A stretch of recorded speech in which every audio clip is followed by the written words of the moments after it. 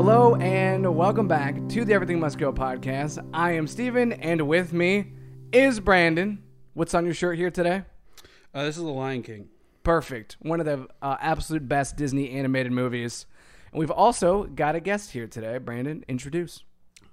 Our guest today, very special guest, we have Twitch streamer Cervantes, also known as Rob, the Salt King himself, co-founder of the Showdown series, and over 1.3K followers on Twitch.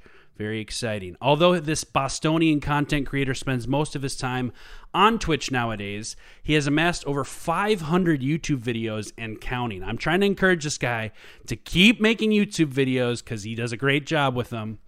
You can find Cervantes and I streaming together every other Monday at 6:30, 5:30 Central Standard Time. But today, he is here to talk content creation and the journey that surrounds it. Rob, welcome to the show. How are you doing today? Oh, not too bad, man. I feel like you're misquoting me on the number of videos. I just recently went and deleted over 100 videos. Did you? But hey, no one's counting. No one's counting, man. It's fine. Brandon is. I literally counted. I counted this morning. I don't know when you deleted them. If it was this morning, then you know what? You got a better count on it than I do. I sure should have been paying attention. I was on the phone with him, and I was like, I know he's got a shit ton of YouTube content, so I counted each row. And then each row had like 6 videos or something. I counted each row and multiplied it. I don't know the exact number, but I just knew it was over 500. Oh. So you had stuff from like 14 years ago, which is crazy. Yep. But glad to have you on the show today, man. Yeah, I'm glad to be here, man. It's been a journey, and that journey's led me here. Yes, absolutely. You want to tease what we're going to talk about today? Sure. We're going to talk about the background of Cervantes. I feel like I'm saying that weird. Cervantes?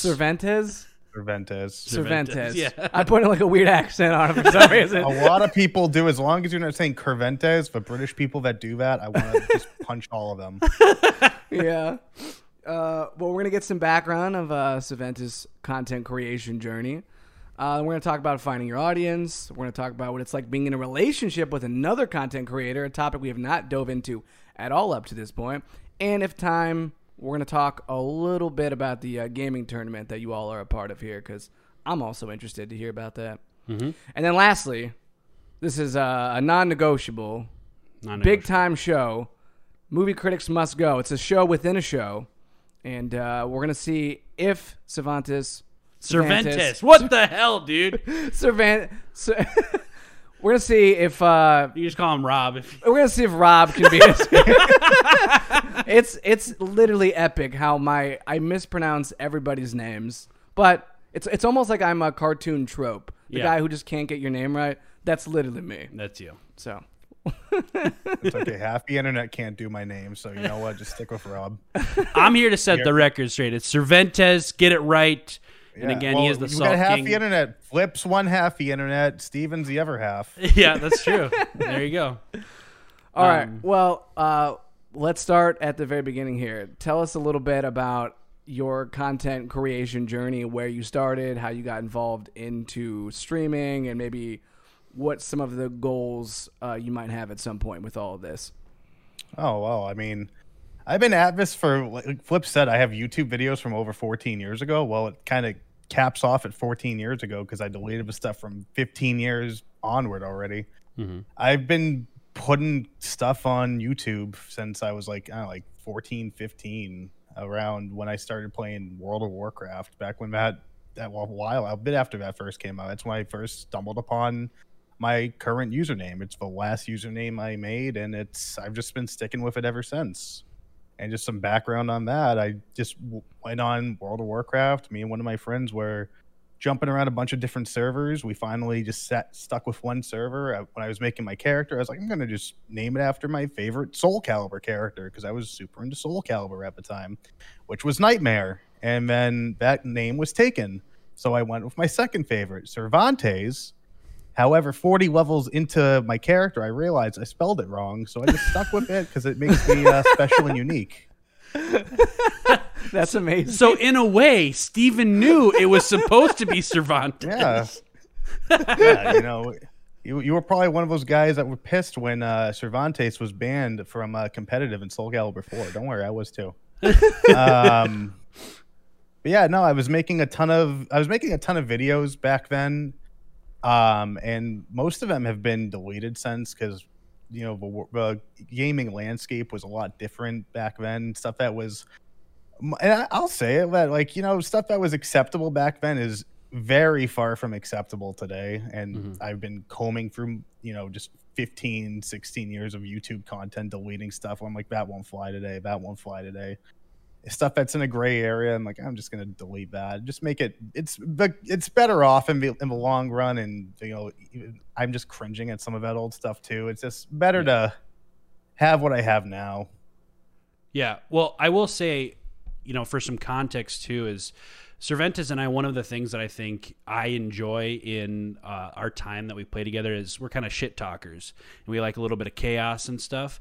And so I can see, especially, people that grew up in gaming and stuff, there is some not acceptable language that was used in a lot of the gaming industry and gaming communities. And so I could definitely see you're combing through all of these old things. You're just playing with buddies, maybe even just something that's like personal between you two. You don't want the world perceiving it in a different manner than you maybe intended it to. So I totally get that. And I'm curious, because you and I talked even last night while we were playing together, about like certain things you didn't necessarily have an ambition for.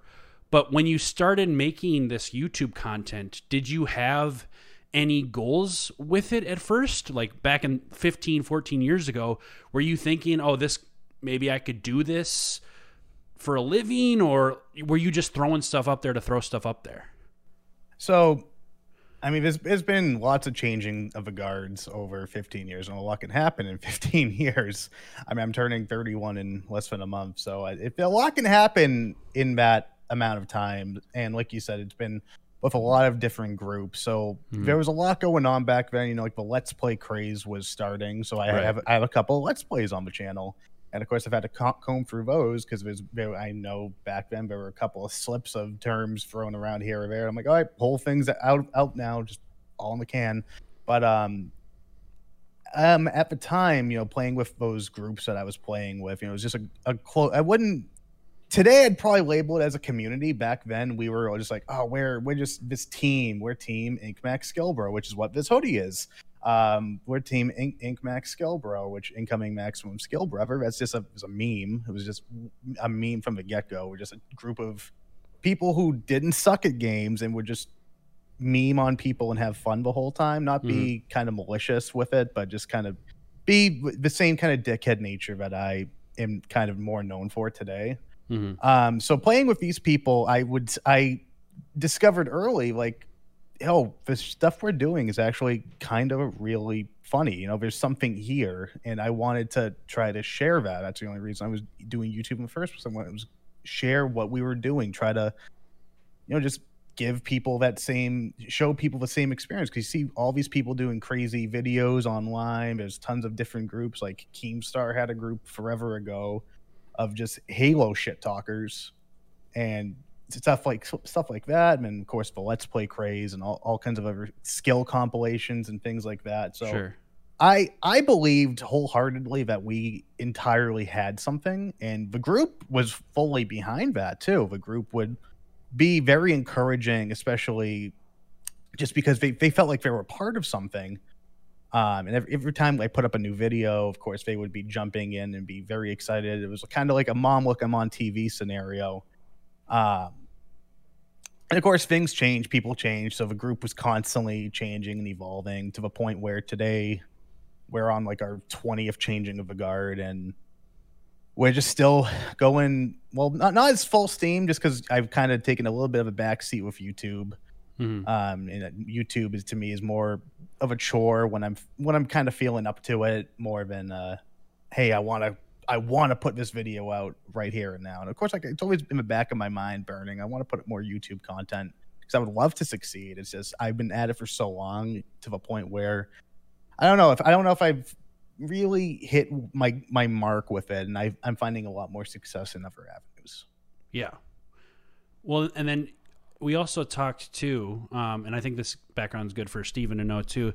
You I think, started streaming quite a while ago as well, but you didn't really start taking it seriously till like 2 years ago, you'd say?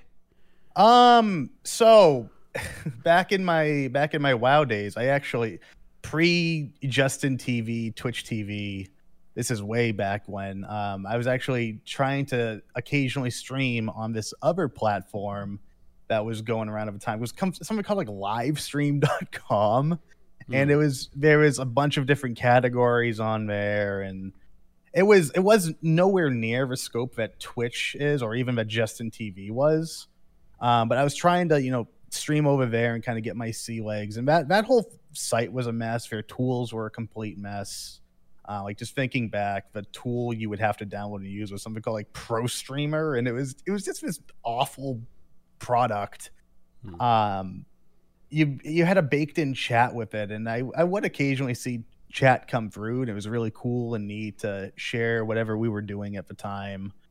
But in 2013 is when I made my Justin TV account and Twitch TV account. I didn't really use them. I wasn't ever really watching streams. Streaming was more of a foreign concept to me at the time, and even like I was taking random stabs at it here and there, I wasn't really doing it. So from, I think, 2015 onward is when I was occasionally doing like a stream here or a stream there whenever I felt like, me or my group was doing something really interesting. Like, everything we did, I usually went into the mindset like, I could probably make content out of this. I was always booting up Fraps, if you remember Fraps, which was a very old, I still even have it on my computer right now.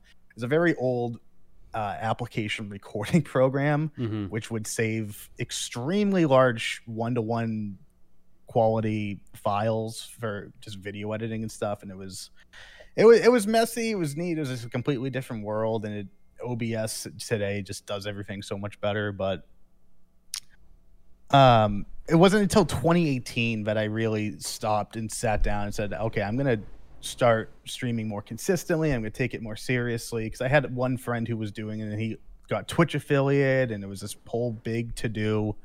For me, I started, I think, like maybe toward the end of 2017 and most of 2018 is when I was struggling to try to hit Twitch affiliate, more or less just on my own with just no exposure. My friends didn't really see it as a thing that was really worth getting into, so they weren't really supporting me in that. So I kind of just pulled it together myself. And looking back, like, I see a lot of people today getting Twitch affiliate. I'm even helping a ton of people get Twitch affiliate. Like, since I've hit, I don't know, like over 100 followers, I've been able to help, I don't know, upwards of like 10 to 20 people get Twitch affiliate. And it feels huge being able to help them. And looking back, I say to myself, like, if I had anything close to any kind of a support system like this, I would probably have been a lot further along in this path than I currently am. But yeah, it's been since, I just say 2018, since is when I've been taking it more seriously. Okay. What are some of the original games that you started streaming back when you, like, let's say in 2018? In 2018, so that was pretty much right after the peak of PlayerUnknown's Battlegrounds, PUBG. So that was kind of my main thing. Me and my group were playing a lot of that in our Discord. We probably had 2 or 3 lobbies going at a time, just people switching out of the groups constantly. And that was also something else that was going on in my streams was because of that, because we were just kind of in open channels all the time. People would just be coming and going constantly, and it was just very messy because you would never know what quality of characters you would be having coming in. But there'd be some of that. Any other battle royale, since the battle royale craze was big at the time, there was a little bit of Fortnite, which you can no longer find any traces of, fortunately. That's a great game, Fortnite. There was a little gem called Realm Royale, which we were praying that game would take off, and unfortunately it kind of flopped. Still around today, though. There was some Smite, but I ended up hitting the most success. My initial push of success was, or anything remotely of community building, was actually with Dead by Daylight. I started streaming Dead by Daylight kind of just as a random community night thing, and people came in, and the stream was actually semi-successful, and I just started going back to that more consistently and seeing good numbers with that. And I just decided to stick it with it. And for the longest time, DBD was kind of my my main game.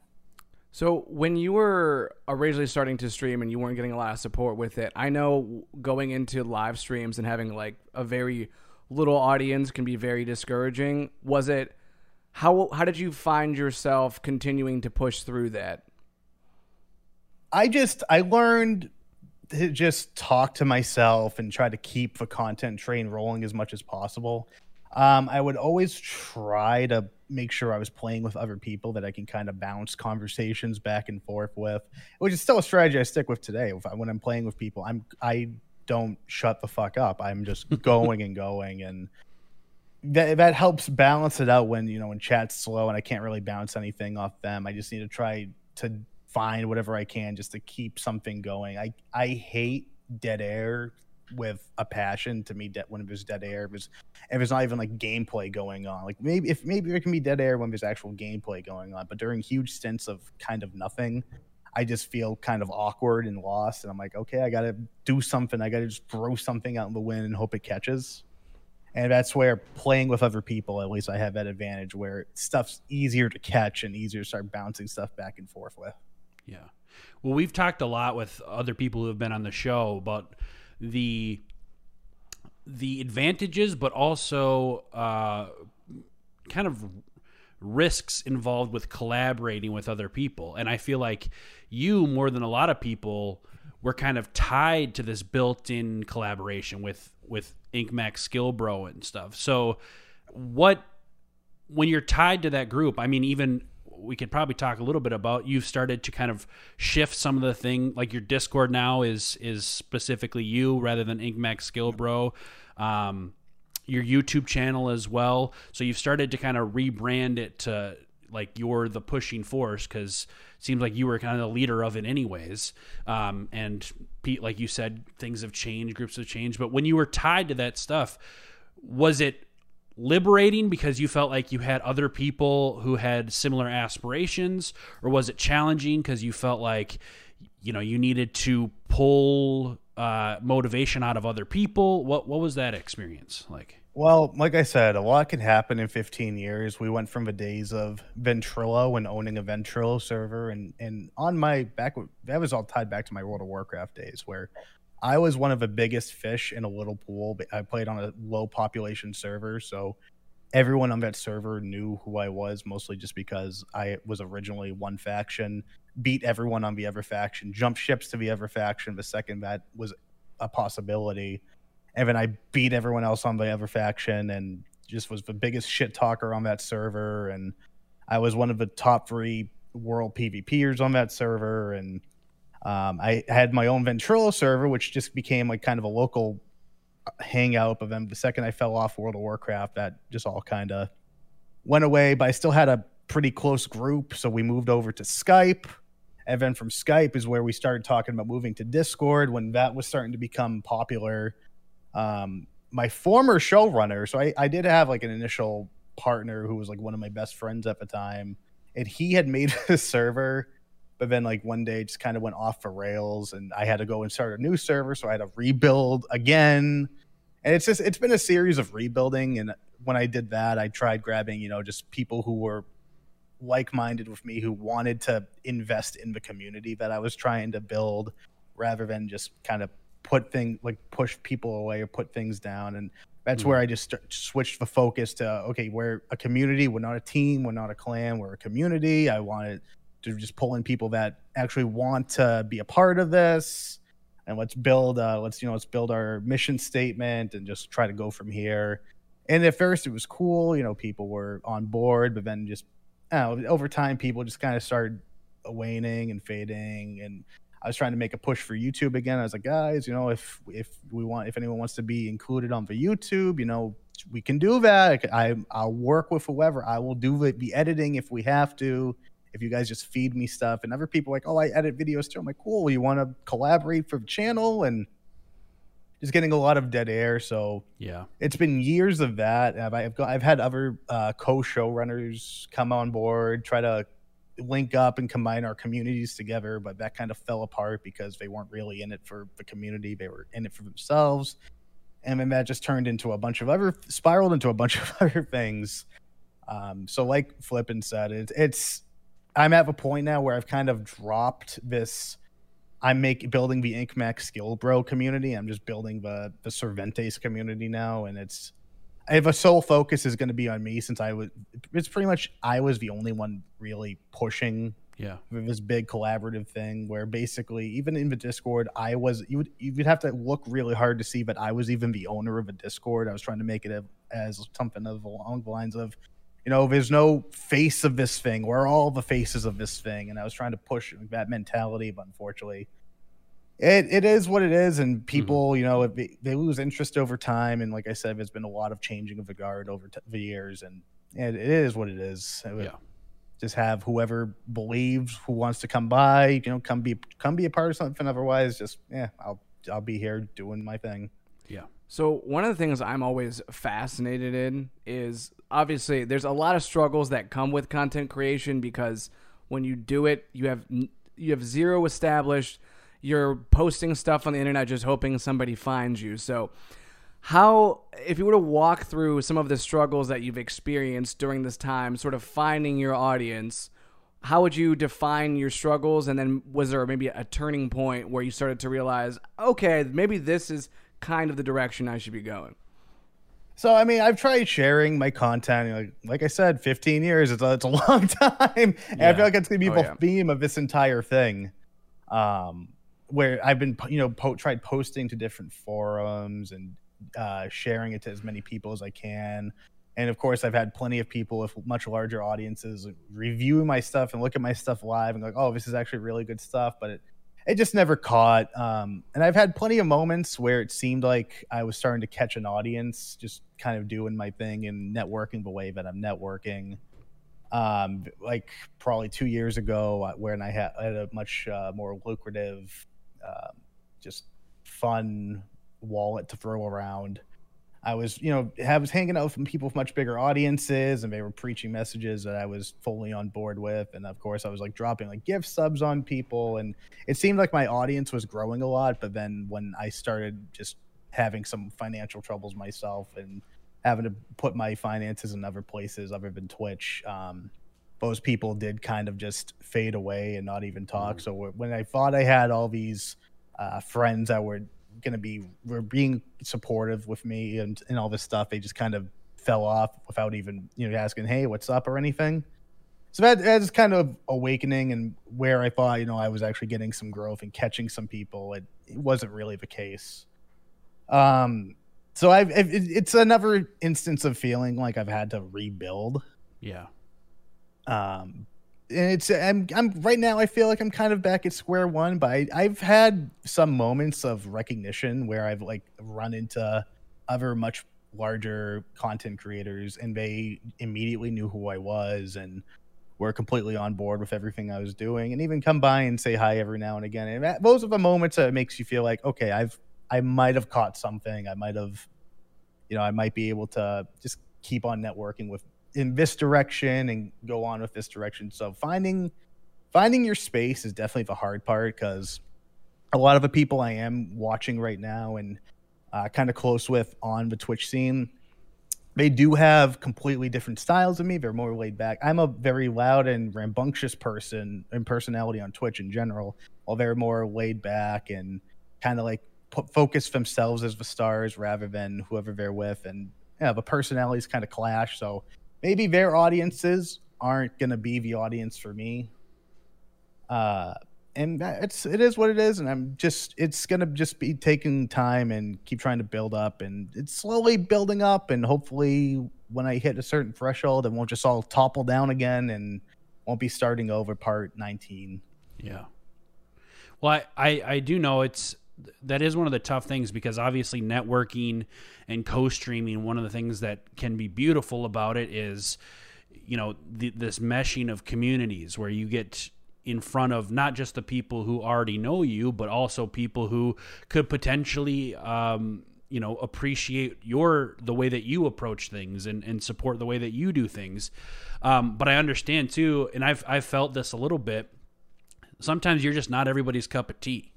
And I think that's one thing I respect about you as a content creator is you're bold with the stuff that you do. And I think, like, I enjoy playing with you because we get to create. We talked last night about this. We get to create these moments that I feel like not everybody will even attempt. And I think that that's very entertaining content. But it's a challenging thing, I feel, to feel that within yourself, but then not get caught up in maybe how things are turning out externally. How, like, if people are supporting you, or if you feel like you said, you feel like you've had to start over like 19 different times with, these different things that you're doing. I think that it's awesome that you've even kind of trucked on through this, because I do respect you as a content creator, and I know how challenging and I guess daunting some of this can be when you feel like, oh, I thought I was heading somewhere, but then, people kind of ditched out on me, and I don't know. It's a tough road, really. Yeah, and I mean, it's not always, and I've learned this the hard way. It's not always people not necessarily falling out with you, but like, people move on, life happens. Right. Like, one of my closest friends, he moved halfway across the country, and then started seeing other people, seeing like other girls and shit, because he's trying to, finally buckle down with his life. So he has a lot less time for the computer or Twitch or games in general. So that's fine. I have another really close friend who, his mother unfortunately passed, and he has significantly less time for games and all this stuff. And like you said, like, I'm not everyone's cup of tea. I pride myself on being real. I will always shoot my shot. There's a lot of things I see in the landscape, and I've been around the landscape long enough to see all these things I just don't agree with, and I'll call it out. I will always take my shot. People won't always agree with me, and I don't expect people to always agree with me. Whenever I take my shot, people don't like getting called out a lot of times. I've learned that the hard way. My mouth has definitely gotten me in more trouble than anything, but at the same time, I will always pride myself in just calling out bullshit when I see it, and not standing for anything fake. I've seen a lot of people grow just based on being fake, and I will not stand for that kind of stuff. And it is what it is. At the end of the day, you got to find the avenues. Like, I'm trying. I've always been trying. I enjoy the effort and trying. That's why I've stuck with it as long as I have. It's just, trial by fire. This isn't working, so I'm just going to keep trucking until I find what works. Do you feel at all that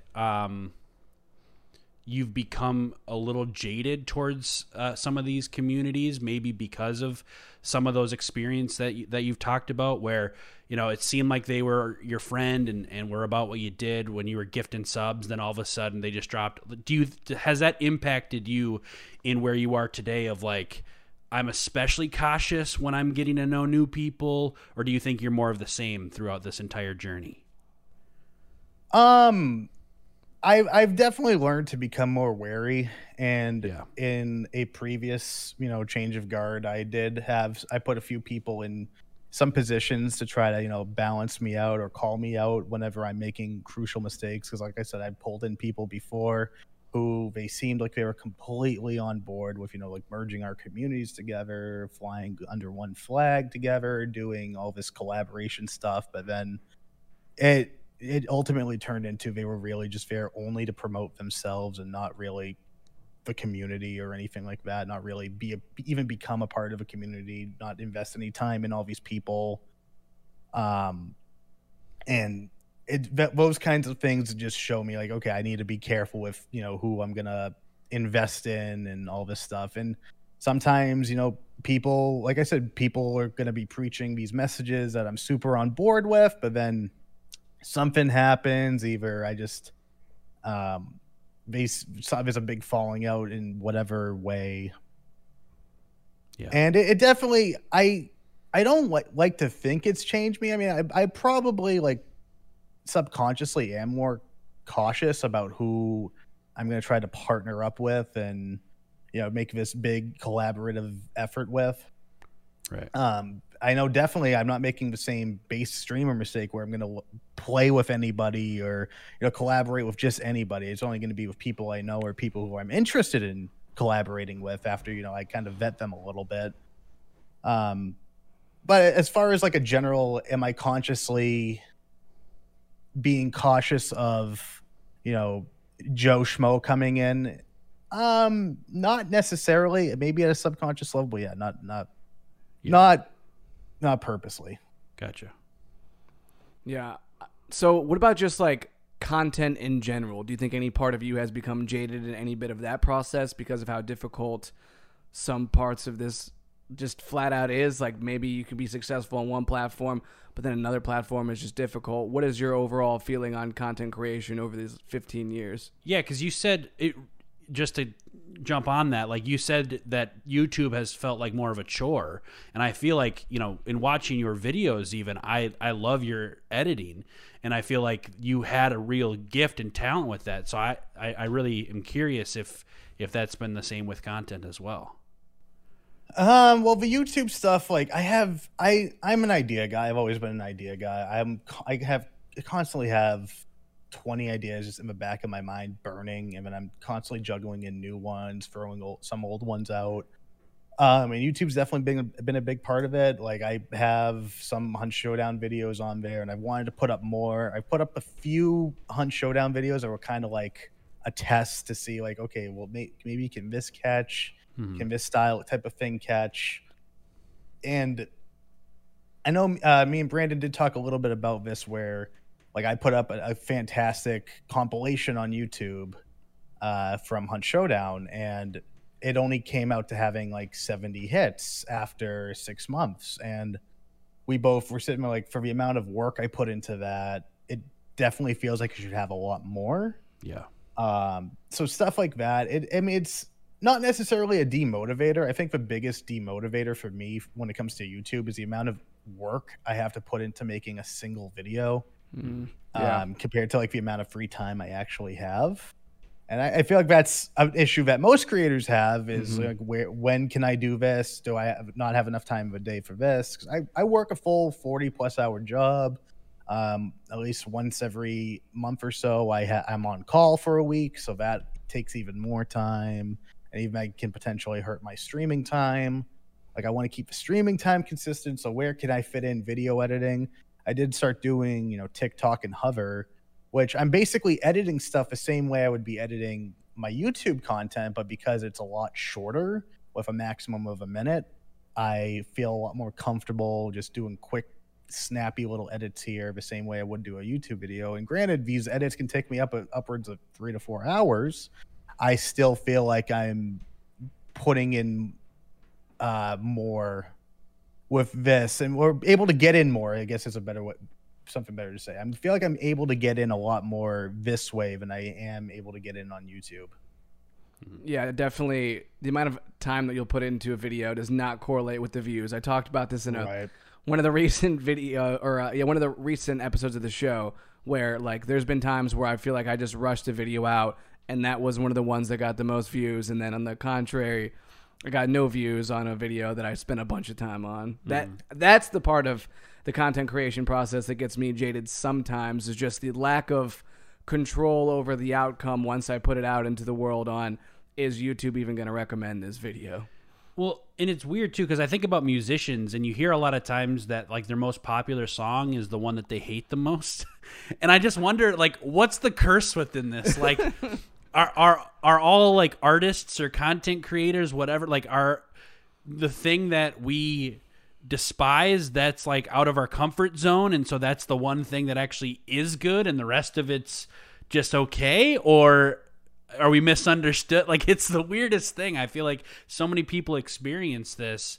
But to go back to your TikTok and Hover thing, the one thing I do think, on top of the fact that it's shorter content, so it's probably easier for you to just pump out, I feel like your content, one of the things that is so suitable for that kind of stuff is you have all these clippable moments. Like there have been a couple streams that I've just been in your chat, and it's just like it's been a night of clips. Like it's just a night of these like quick 30-second things where this like explosive moment happens, and I feel like that's even better suited than like a YouTube video where you can still do a highlight thing. But I've even thought with YouTube, I'm like, if nobody knows who I am, why does anyone want to watch a highlight reel of me? You know what I mean? Like, and I've talked to you about maybe trying to change how I do YouTube content where it's like, all right, I try to pull people in with like, I'm using an axe this round, and maybe people want to see axe gameplay, and then they stay for, I don't know if it's going to work. I'm going to try it out, but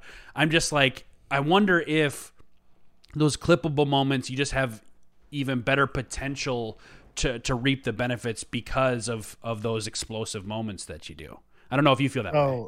It's funny that you say that, because that it basically describes how I was putting Dead by Daylight content on YouTube, where basically I would take like a whole 4 to 8 hour stream. I would pull that down. I would take it into Vegas, which of course I'm using Vegas because I'm stubborn. I would basically go into Vegas. I would cut up the whole stream into, okay, here's my match. Here's the actual matches and gameplay portions. And then I would just go through and go through every single match, like one at a time as I could, just for a week or so. And basically be manually making my own clips out of that within the realm of Vegas. And then that was basically the whole Dead by Daylight video I would be putting up. It's more or less just a compilation of clips where if I had people actively actually making clips at the time of whatever the hell was going on, that would have made my job probably easier. And I'm fortunate today where I have people like you who are there occasionally making clips. And then even after stream, if I know a clip didn't get made, I kind of just have to timestamp it in my head and be like, okay, when the hell did I do this ridiculous thing? So I'm fortunate where like my game sense and most of the stuff I'm playing is high enough that I can recognize when I can kind of fuck around and create something, or if something just accidentally, if I get lucky, which I seem to get lucky a lot and stuff just happens. Yeah.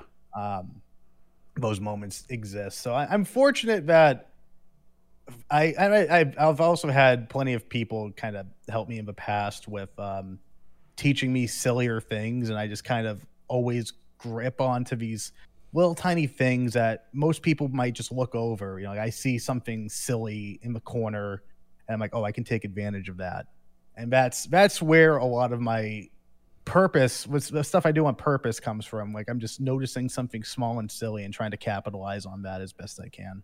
So one of the things that, I mean, I've known since I knew you, because I'm kind of newer, I guess, relatively speaking, to the hunt community. So when I met you, I also met Pumpkin. Like I met both of you at the same time. So I've always known of you two as a couple. And we've talked about like, what would it be like to be with somebody who does stuff like this? Like, would that be awesome because we get to do stuff together? Like, would it be tough because now people get to see your relationship in public? So I am curious, you know, you're married now to Pumpkin. What is it like being married to another content creator? You know, what are some of the positives that come from those similarities? But then also, what's some adversity that you might face when your relationship can deal with these public perceptions? Well, we've definitely got it's a lot. I mean, we've definitely gotten like a blend of the communities, because like now, since we're together, obviously we're a constant in each other's communities. So we've she's pulled some of my people that are now regulars in hers. I pulled some people from her side that are regulars on my side now. And that part, it's a nonstop collaboration and networking in that regard.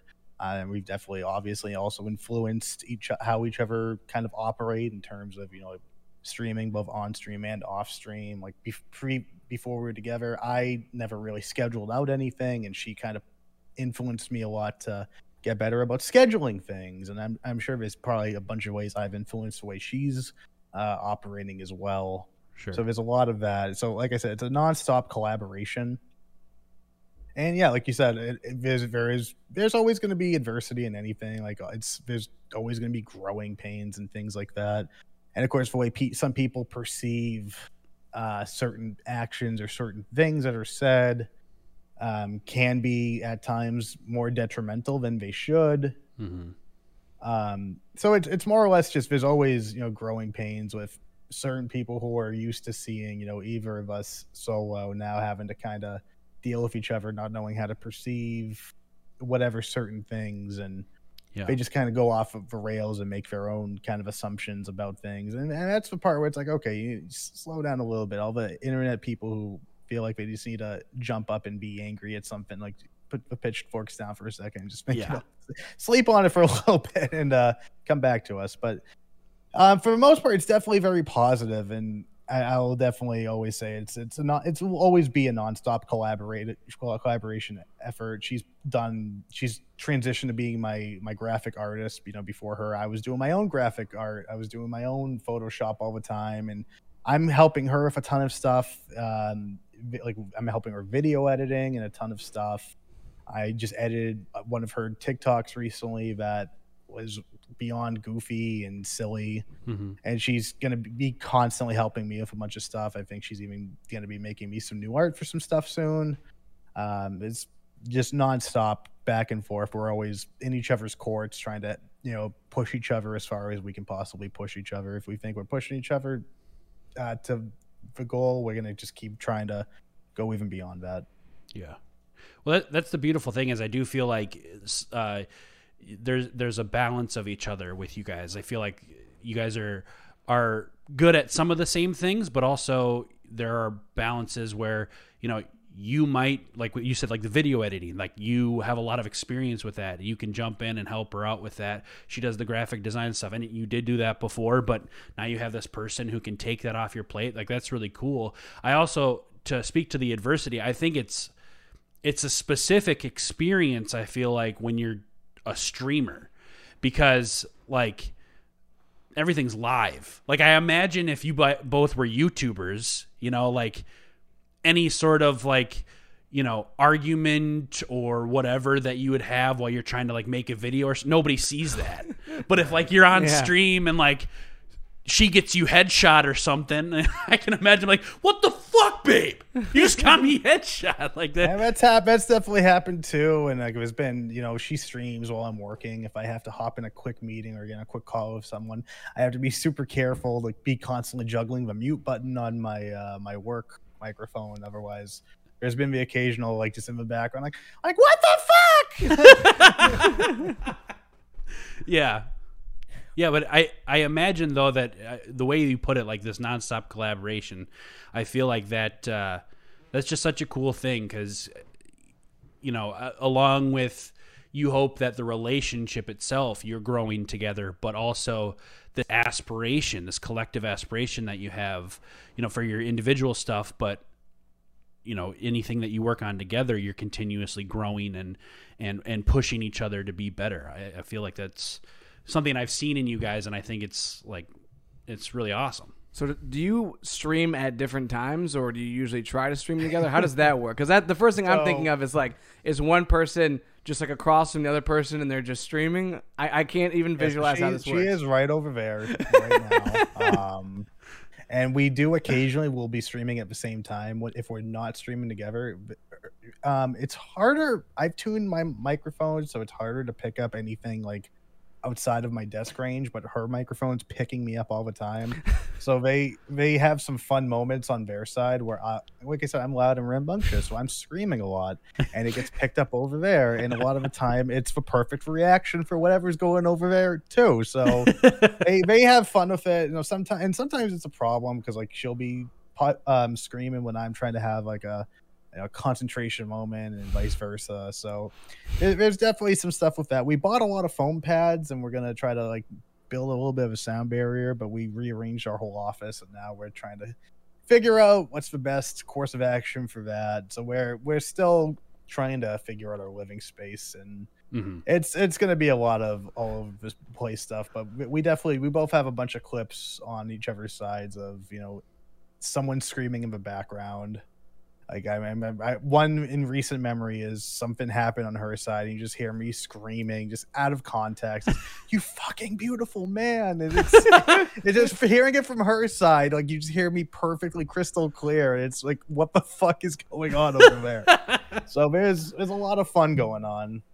Well, and Steven doesn't know this, so a little bit of context. So Pumpkin is from Canada. So when I first met them, you know, he's in Boston and she's in Canada. So the first time I ever played with them was together. We all three streamed together, and there wasn't that issue because they were in different places. But now that they finally live together, I'll stream with the three of them, and I can hear Rob in Discord myself, but then if Pumpkin's mic is hot, I can hear him twice. So I'm getting double the Cervantes action. That's exactly what you want, though. Yeah.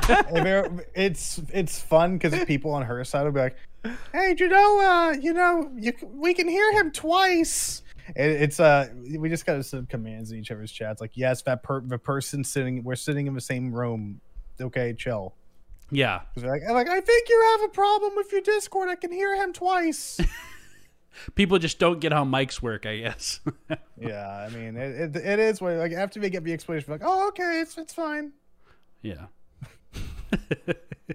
Well, another thing, I guess, a segue into, I guess, the collaborative process. You and Pumpkin have co-founded and co-host the Showdown series, which I am now an ambassador of. It's a tournament within the Hunt Showdown community. I know there's so much hard work that you guys do and that goes into this. I'm curious, an undertaking like this, what made you want to do it in the first place? What's it like organizing an event like this and hosting something this big on your own, really? Because it's not like Crytek is here, pumping in resources for you or anything. What is that experience like? Well, so both her and I both used to run much smaller tournaments within our communities or whatever spaces we could break into. She used to co-run a community with someone else, which unfortunately that kind of fell through because of sharing collaborative efforts just weren't. When one person fell, the other one just couldn't pick up or refused to pick up or something. But they used to host a couple of small tournaments of 10 to 20 people. I had a brief stint with another one of my friends where we were hosting a monthly tournament, and we had I think the most we ever had was 30 people in that. And it was always just all for glory, not really any prizes, but those kind of gave us the backbone of what eventually became the Showdown series. And after a much bigger tournament had happened in the community that was fully endorsed by Crytek, and it was ran by Twitch/Crytek partners, which Crytek obviously for Hunt Showdown has their own little partner program where they are taking in whatever individuals are meeting whatever criteria they feel like it needs at the time.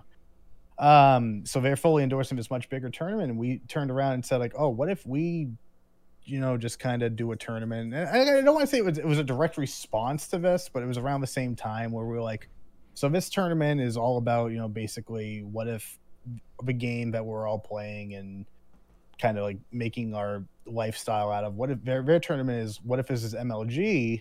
And a lot of people are fully on board for that. It's an awesome concept. What if there was a professional scene, but what if there was a lot of people felt left out? And we're like, okay, well, what if we can do something similar, but make the people feel left out of this other one feel more, like they belong, like they had a place in something. And that's where we came up with the Crowdown Showdown, because it was happening during the Crow event of Hunt Showdown. We planned it out perfectly, so it would be right, pretty much in the middle of it.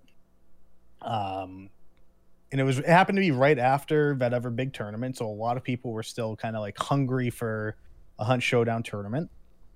And that was pretty much it. We just wanted to try to build this big thing and have people who felt like they couldn't make it in the MLG setting still feel like they can participate in a tournament. Mm-hmm. Yeah. And I know, like, since I've become an ambassador, I've been a lot more closely a part of the organization of it, and I get to see all the work that you guys put into it. This most recent tournament, was it your highest turnout so far? Yes. Yeah. So when you get to that spot, like, I'm guessing you guys still want to continue growing, like the number of people that end up joining the tournament and stuff. Is there a feeling of like, hey, we're doing the right things, or is there ever a feeling of maybe this is getting too much to handle? Like, what is it's a daunting task, I feel like. What is it like bearing this? Well, the first one was the most daunting, obviously, and it was the biggest mess. We had a ton of issues happen live with like our staff, and as a result, some staff we just kind of banned from being staff ever again as a result.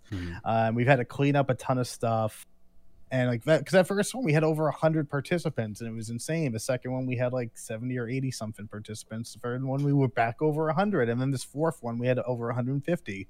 So the most recent one was only daunting because we had completely changed up how we were presenting it. After the third one and the success of that, and the fact that we only saw it trending up, we decided to change up how we were doing everything to try to, make this next one even bigger and much more presentable. So we bought a website, we built up this big Discord, we were building a Twitch channel for it, just specifically for this, because previously it would be her streaming on her channel, me streaming on my channel, both presenting the tournament that way. But we wanted to make it one official source and make it just this big grandiose presentation. And then the other thing we did was we wanted to work directly for the community, because on the third one, so the fourth one just happened like a couple weeks ago, but so the third one, we wanted to work directly with the community, and that's where we first had opened up, a survey at the end of a tournament saying, hey guys, give us your feedback, this, and this. And some of the feedback was great. Some of the feedback, it's like all things, not so great. People are just going to be kind of dickheads. It's whatever. But we took that opportunity to say, okay, who are some people that have been involved in all of these and are, they're helping us promote it, and they really care about this and want to see this thing succeed. So we looked at a bunch of people. We were looking really critically at a bunch of people and said, okay, well, let's ask this person, and let's create a program. Let's call it the Ambassador Program, and let's just have where we can these people are the people who seem to care the most about this whole thing. They want to see this thing really succeed. They kind of share the same vision that we have of this whole thing, and this way we can kind of work with them. We can bounce opinions off them. We can receive their opinions, and that'll be like really the only bonus they get to it. Like, we'll promote them on the website. They can help promote the thing since they're directly a part of it now. So it is a give and take, but hey, it's going to help everybody in the end. But that was how we were going to try to work directly with the community. It was grab the people who care the most about seeing this thing succeed, and you just work more closely with them to try to turn this thing into something much bigger and better for everyone. For people who don't know much about gaming tournaments, like hearing 150 people, can you just give maybe like a high level breakdown of how exactly this tournament works? So basically, we have a sign up form on our website now going forward. Will always be a sign up form, and we're just going to collect everyone who signs up. So we're signing up in teams of 3. So we had 51 teams sign up last time. So that's 154, right? Am I doing math right? I don't even know. 153, I think. Yeah. 153, yeah. So we had a lot of people sign up. I'm still in like we're getting ready to announce the next one, and I'm still in post tourney mode where I'm just like, come on, get me the fuck out of here. But so people sign up, and we have a set list of rules, what people have to do for scoring and how they're gonna have to submit the scores, and that's ties into the signups, because basically we have a big Google form. Every team gets their own tab on the Google form. That's where they're going to be submitting their scores. We have a staff of referees who are also assigned like a certain number of teams that they got to kind of keep an eye on, just make sure they're all playing nice. Because at the end of the day, everyone should be playing nice. It's supposed to be a big community event, not a big where MLG thing. No, that's what the Ever tournament's for. Where for the community day of collaboration thing. If you guys want MLG, go to see the Ever guys. And not everybody seems to get that, but that is what it is. That's always gonna happen when you have a tournament or a competition. All the sweaty, try hard people are gonna come out of a woodwork. But yeah, so we have to manage. I was basically, as people were signing up, I'm building the Google Doc with making sure everyone's added to it correctly. And then the week of the tournament, I have to send everyone out the links to access the doc, so that way and make sure they can all get onto it and can actually submit scores. And of course, there's a ton of people who have never used Microsoft Excel a day in their lives, so I'm playing tech support for that. And there's a group of people that just don't check their emails. They don't check the notifications on Twitter or in the official Discord. They don't check the notifications on the website. Like, I can just put so much information out everywhere, but only so much of it actually catches. I'm answering the same question every 2 minutes to the same people, and it is a shit show in a lot of ways. And of course, it's for minority. At the end of the day, it's for minority, not the majority, fortunately. And if there's people who were returning for a fourth time who completely understood what they were supposed to be keeping an eye out for, but of course there's a bunch of first timers who have no idea what the hell's going on. And then of course day of, just get everyone piled into a Discord, explain the rules one more time, explain our mission statement one more time, go over all that fun stuff, and then at the end of the day, just when the whole thing's said and done, go over winners and future plans. Reach out to the winners, give them their prizes. There's a lot to it, and the fact that myself and Pumpkin are doing all the overhead is a lot. It's absolutely a lot. And we're trying to get some more people involved to kind of help reduce the amount that's on our plates. Mm-hmm. Like right now, I have a guy completely redoing our Google Doc, and who's also a person who's a professional data analyst who completely went through all the data on the last tournament and is making us question every single point element that's involved in our tournament. Yeah. So there's a lot going on, and it's always going to be a massive undertaking, but I feel like we're still managing to accomplish our goal, which is get as much people involved as we can and be able to highlight as much, if not everyone, that we can possibly highlight. And this is a question for the rules for the next tournament. If one of my teammates leaves, I can queue up in duos, right?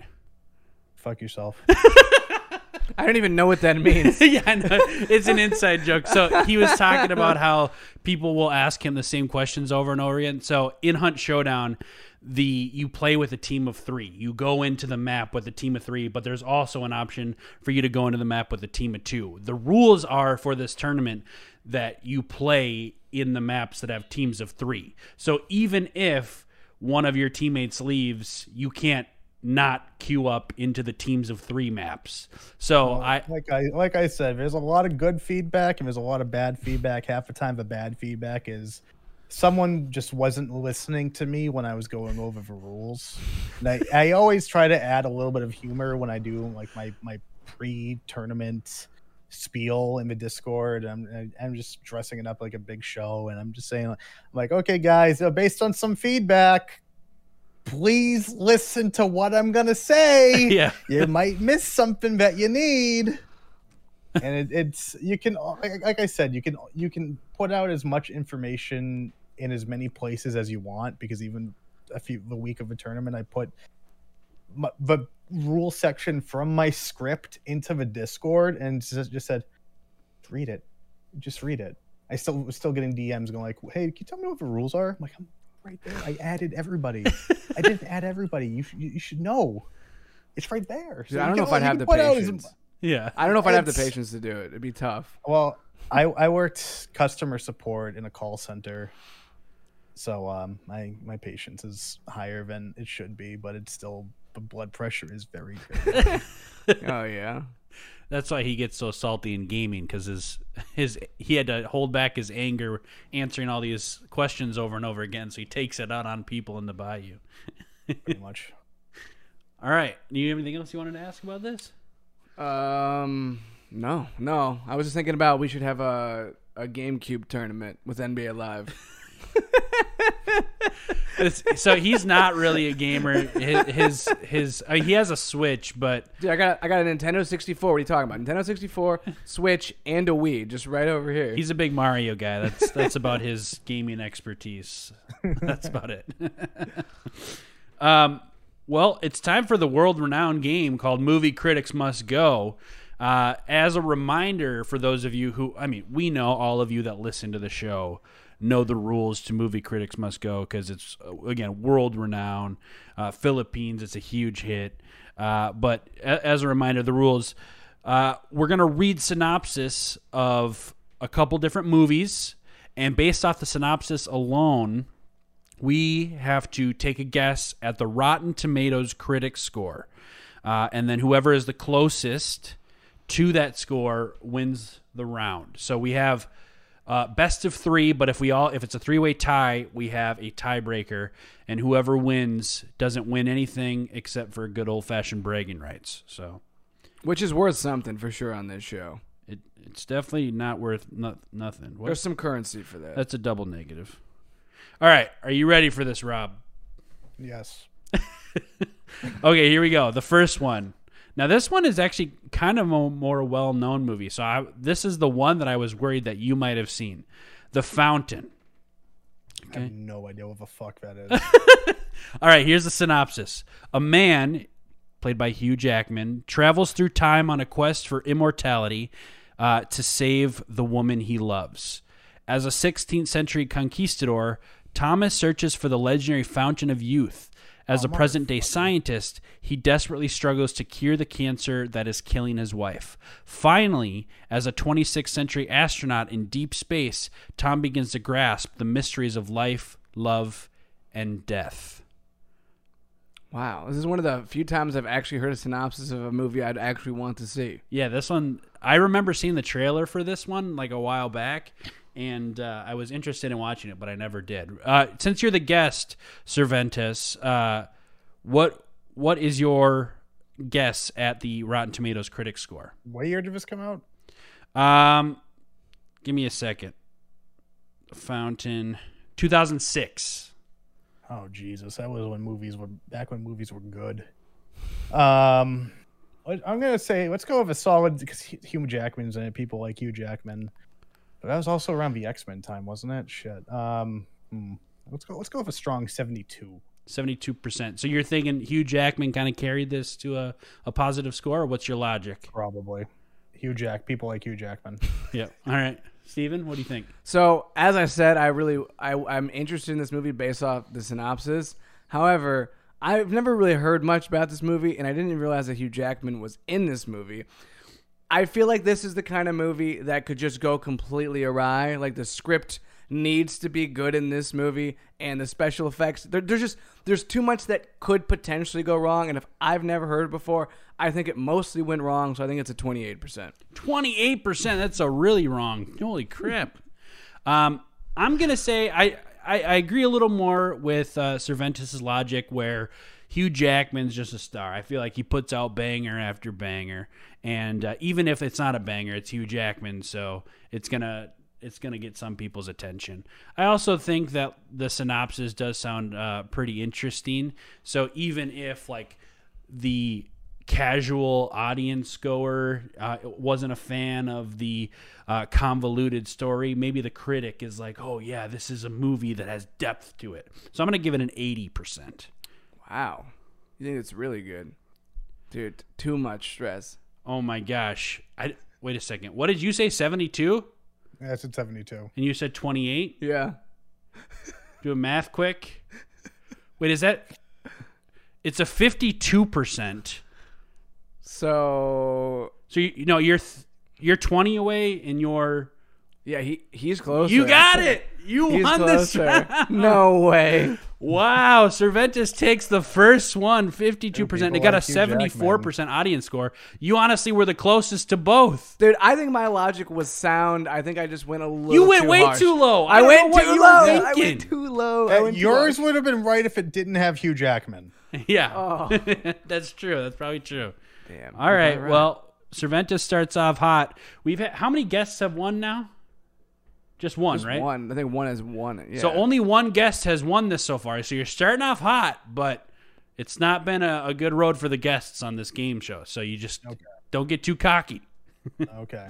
All right. This next one is called The Man Who Wasn't There. Synopsis reads as follows. A dark tale of infidelity and murder, crime and punishment. Set in a small Northern California town of the late 40s, the film portrays Ed Crane, played by Billy Bob Thornton, and a barber dissatisfied with his life. Billy Bob Thornton is a barber dissatisfied with his life. His wife, Doris, played by Frances McDormand, his wife, Doris, infidelity presents Ed with an important... Shoot, I cannot read for a second. I was like, you're all over the place with this synopsis.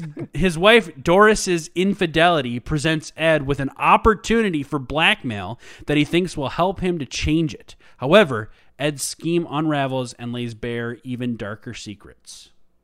What was the name of this again? This is called The Man Who Wasn't There. What are your thoughts? You can go first. Is there a year presented on this one? I'll look it up. It's got to be somewhat new-ish, right? Maybe. The Man. I don't know. This one doesn't stand out to me. It sounds kind of cliche. 2001. 2001. Oh, there was 9/11 happening that year. I don't know if this is before or after. That would probably be pretty important towards giving an assessment. But I don't think the world was ready for this movie. So I think this movie. I just feel like. Well, it could have been before 9/11. Yeah, but I'm gonna be very bold and assume that it came right around the time as 9/11, and was the world had other things going on. They didn't see this movie, and it got forgotten, and it wasn't good enough to stand out. Not an awful movie, but Negative not great. 3%.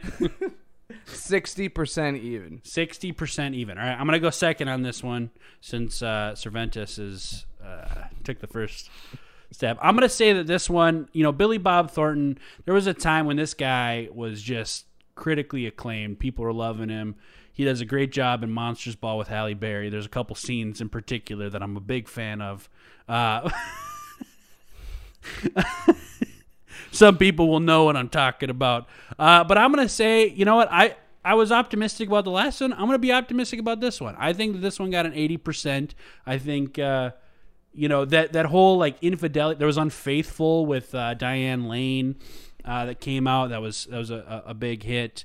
This one I think might have. I don't know if this came out before or after that, but I think those types of plots have a lot of drama involved, and critics love the drama. So 80%. 2001.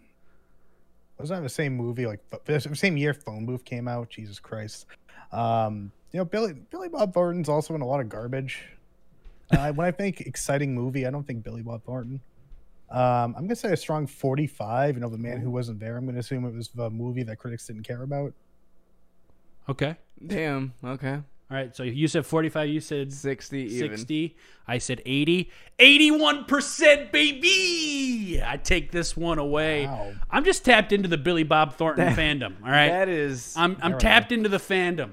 highly suspect. 1% off. Every time I get favorite one right, Christmas this guy's like, it's highly suspect. There's no way you would have gotten that one. He's looking at his phone. I mean, that's pretty suspicious if you ask me. Even though I get others like completely wrong. You think I'm just like... You're trying to just make it look like yeah, maybe. Maybe I'm not way off cheating. on this one. All right, so you and I are tied 1-1. Either one of us could take this away, or Steven can make it a 3-way tie. They always call me the comeback kid. Yeah, you do come on a lot of what's up? Tony, edit that out in post. Okay, this one's called Open Range.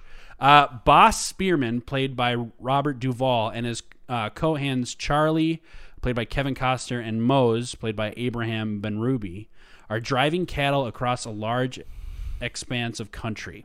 When Mose ventures into a sparse village to buy a few necessities, he is met with violent hostility from Denton Baxter, played by Michael Gambon, an affluent landowner, and his right-hand man Poole, played by James Russo. When Mose doesn't come back, Boss and Charlie realize he's in trouble, so they plot to get him back and get revenge on those who capture him. So with this one, Mose didn't come back, and Moe's is like it's kind of like a Chipotle, and there used to be one near my parents, but they went under, so it's not there anymore. So it also didn't come back. I'm not sure that's It could be connected. Maybe it's I'm a not sure metaphor that's for going to that. help me a lot, but that's the first place my mind goes with this. I think that because Moe's didn't come back and I wanted it to come back, I don't think that this movie is very good. So I'm going to give it not a 28% because we found out I was a little too negative. I'm feeling a little extra cheery, so 41.5%. The half might give you the advantage here. What about you, Rob? What do you think with this one? Let's go with straight 50. Straight 50. All right. What's your logic behind that? This movie sounds like garbage, but I'm sure some critic probably loved it. All right. Well, I'm going to do something I've never done. I think I've given an 80% to the first of my two movies. And you know what? I think that we find a lot of times with critics, the more boring the movies sound, the better they do. That's actually kind of true. So I feel like I'm going to use my experience to my advantage here, and I'm going to give this one a solid 80%. So let's take a look at Open Range on Rotten Tomatoes. This could be for all the marbles, folks. And Open Range, 79%. What the fuck? Brandon wins, baby. Wow. So if he goes 1% above and then 1% below. Hey. Highly suspect. Consistency wins, baby. I would have had that. Highly suspect. Hey, listen. I just want to thank all the fans, everyone who's been pulling for me. I haven't had a W on Movie Critics Must Go in a couple weeks, and I know you guys at home have been like, "Come on, Brandon, please pull it through. We're your biggest fan." And I just want to say this was for you. All right, this one was for you. And to be fair, I'm realizing that 80%, just in my experience, is like that's the percent to guess. Yeah, Because a lot of them are 80% with give or take a few percentage points. so it's not highly suspect. It's just good game sense. Yeah, Good game sense. Yeah, that's it. That's exactly what it is. Cervantes, thank you so much for being on the show today. Where can people find you? What are your socials? Where can people look you up? Streaming Monday through Saturday on Twitch over at twitch.tv/Cervantes. I'm over on Twitter at twitter.com/King Cervantes. It's pretty much the best places to find me. Hover.com/Cervantes, youtube.com/Cervantes_. Yeah. Hell yeah. Well, thanks for being on the show. We'll put all your links in the description of the show, and it's been a pleasure having you on. For anybody else that might want to get in touch with us, you can find us on social media at EMGpod, or you can email us emgpod@gmail.com. If you want to look me up, Twitch, Twitter, Flippin' Gaming, you can search YouTube as well. Steven, you want to give your... I'm at Stephen Russell B. That's Stephen with the V, not a PH. Hell yeah. We'll see you guys next time. Take it easy.